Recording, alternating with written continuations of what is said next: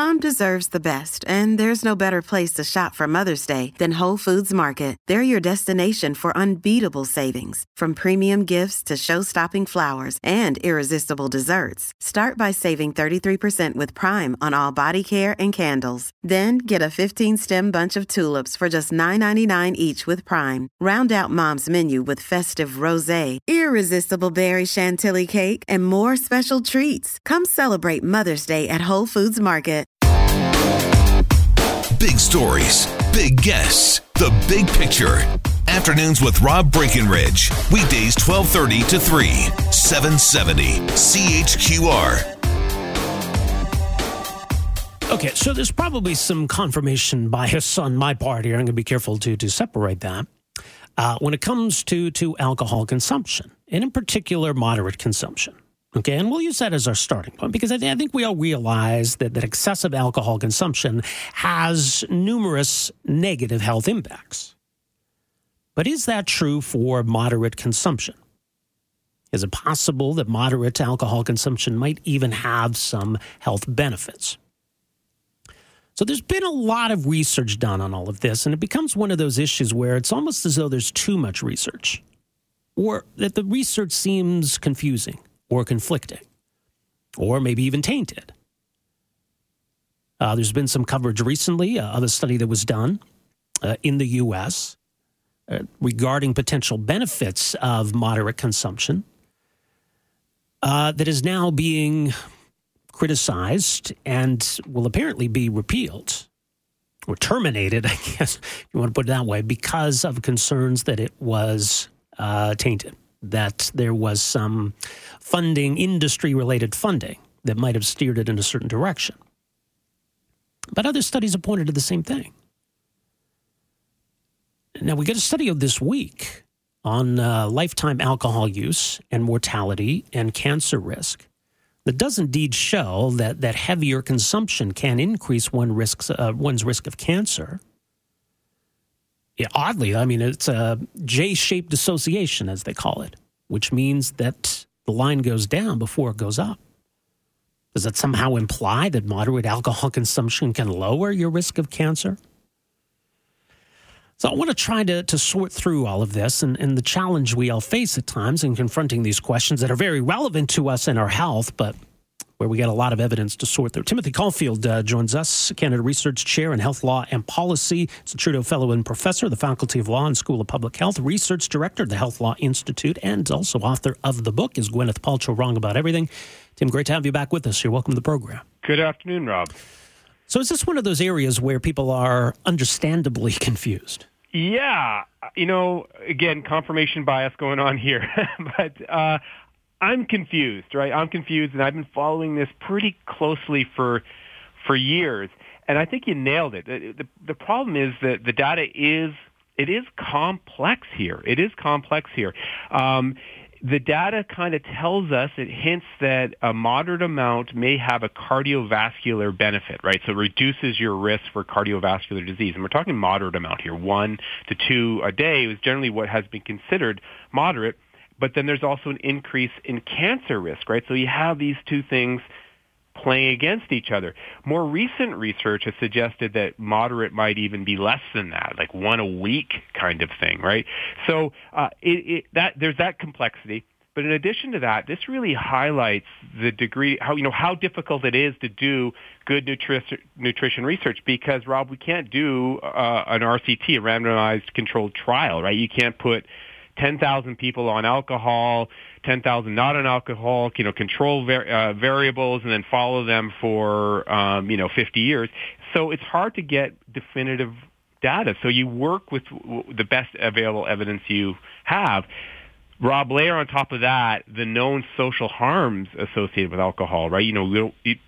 I think clinicians hesitate to recommend the drinking of alcohol because of the grave harms associated with it, whether you're talking about accidents or violence or addiction. Mm-hmm. So it is a really, really complex area. And we have a complex relationship with it because, we recognize these harms and they are very real and measurable. But, a lot of society almost revolves around it. It's very much something that can bring people together in a social way, and there's almost something to be said for the benefit of that.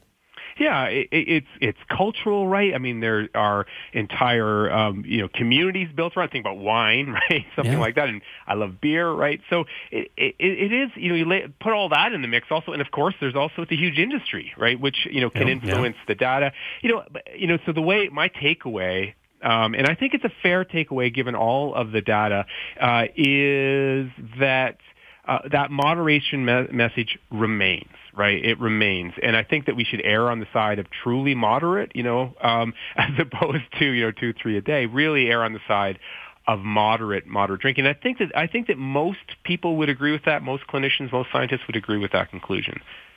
Well, and yeah, I mean, it's generally a good rule of thumb when it comes to a lot of things, but especially on something like this, where, even when we want to put the cancer question aside, that there are other reasons to be concerned about excessive alcohol intake, but if then it's also a cancer risk, it's all the more reason to approach it with caution, isn't it? That's right. But remember, as you noted, there is some evidence. You have that J-shaped response, right? That a little bit of alcohol might be protective, right? And it was interesting because years ago when that data really started to seem more robust, there were interesting discussions around clinicians as, should we recommend people start drinking? I don't think we're there, right? I don't think we're there. But I do think that it's one of those examples of this confused messaging that it often permeates popular culture around nutrition and beverages and even exercise, right? All these sort of healthy habits that we're supposed to adopt, and I think it's always safe to focus, look at that body of evidence. What does it say? Here, it also says, what it says in a lot of places, moderation. Now, there was the issue around coffee and acrylamide, and we talked about that. We did a segment recently on the show about that. Yeah, sure. I mean, acrylamide is a carcinogen, but it doesn't mean that drinking coffee is going to cause cancer. I mean, it's just, you'd have to drink hundreds of cups a day, and in which case the caffeine would probably kill you before anything else. When it comes to alcohol, it's a little safer to say. I mean, can we say with certainty, alcohol is a carcinogen? Is that fair to say? Yeah, I think it is fair to say. There has been a lot of discussion, critiquing this idea of cancer risk, right? The World Health Organization has this list, and it feels like everything is on it, right? Life does cause cancer, but I think there is absolutely a consensus, particularly when you're talking about excessive amounts of alcohol, more than moderate, that it's associated with various kinds of cancer, and I think there is a pretty robust data set to support that. So it would seem counterintuitive if we were to draw the conclusion from this newly published research that somehow a little bit of a carcinogen can actually protect you against cancer. So how do we sort through that? And, when we see at least the indicators pointing a little bit downwards, some of us maybe want to take that away. There's the confirmation bias again, but I don't know. Is that possible? It is possible. And keep in mind, generally speaking, these are cohort studies, right? And so what they're seeing is a reduction in mortality, right? And so that's a complex endpoint, right? A lot of things could be driving that. For example, sometimes these studies are critiqued because what they're saying is, well, you're just seeing, you're not seeing causation, you're seeing correlation. So perhaps people that drink in moderation, their lives in general are moderate. These are the kind of people that exercise, that get a good night's sleep, that have good relationships. So that moderate drinking is really just a marker for a moderate lifestyle, which is a healthy lifestyle. Right. So, conversely, then is it also possible that heavy drinkers also have unhealthy lifestyles in many other ways? And people have noticed that, do they maybe smoke more? They don't sleep as well. They have disrupted sleep, all of these things. Having said that, alcohol is a chemical, and I think it's fair. I do think the data is sufficient to suggest that this is definitely carcinogen, particularly at high levels. Yeah. Again, we don't have these randomized controlled trials, but you look at the best available evidence, and it's pretty robust in that domain. Well, and as you say, I mean, how much of a challenge is it to do that kind of research? How can we get a more definitive answer here? As you started when you said at the beginning, maybe we have too much research. I don't know if there's ever too much research, but you make a really important point, I think, because are we ever going to be able to create the methods, right? The research that's going to allow us to get a definitive answer, and probably not. And this is the case with a lot of nutrition research. So all we can do is our best, right? And try to look at the data sets to point us in the right direction. And once again, that direction is moderation. Right. And I mean, it needs to be truly independent research. And I mentioned at the outset, there's a controversy involving the National Institutes of Health, and they're shutting down this study on moderate drinking not just because of industry funding, but what they say are ethical and scientific lapses in how this was planned and executed, which is unfortunate because maybe the findings or what they found is legitimate, but it casts doubt on what is an important question to answer. So we need to make sure that it's sound research, it's robust research, it's independent research. That's right. And often with these kinds of studies, in fact, one came out very recently that I shared on your Twitter feed. And the first thing I do is I check where the funding's from, right, and who funded the project, especially with these controversial topics, right? You want to make sure that research is independent, or at least there's an independent voice involved in the interpretation of the data. And we've seen that with the sugar research. We've seen that with the coffee research, right? We've seen that in other areas. And if that independence isn't there, you can lose public trust pretty quickly. Yeah, good point. All right, we'll leave it there. Tim, thanks so much for joining us here today. Really appreciate it. Thanks a lot, Rob. Take care. Tim Caulfield of the University of Alberta, Canada Research Chair in Health Law and Policy. So at the School of Public Health, also Research Director at the Health Law Institute, and his terrific book, Is Gwyneth Paltrow Wrong About Everything? So as he said, it's pretty clear. It's a safe assumption that drinking a lot is bad. High doses of alcohol is not a good idea. Heavy drinking is unhealthy. That much we know, and we can say that with certainty. And that there seems to be enough evidence to indicate that heavy alcohol consumption does increase risk of cancer. And it increases the risk of a lot of other things. Now, heart disease, liver disease, right? There's a fairly long list. What about moderate drinking?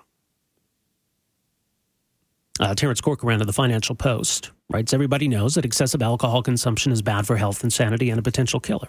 As for lighter, moderate consumption, a 2016 paper based on the U.S. Nurses Health Study concluded that although moderate drinking appears to increase the risk of colon and breast cancer, these risks are more than counterbalanced by the boost in cardiovascular health, especially in middle age and older, when CVD accounts for an increasingly large share of disease and death. Another study on beer says the evidence consistently suggests there is a lower risk of disease for moderate alcohol consumers than for abstainers. Now, this study published this week reached similar conclusions. The study was published this week that we're just talking about.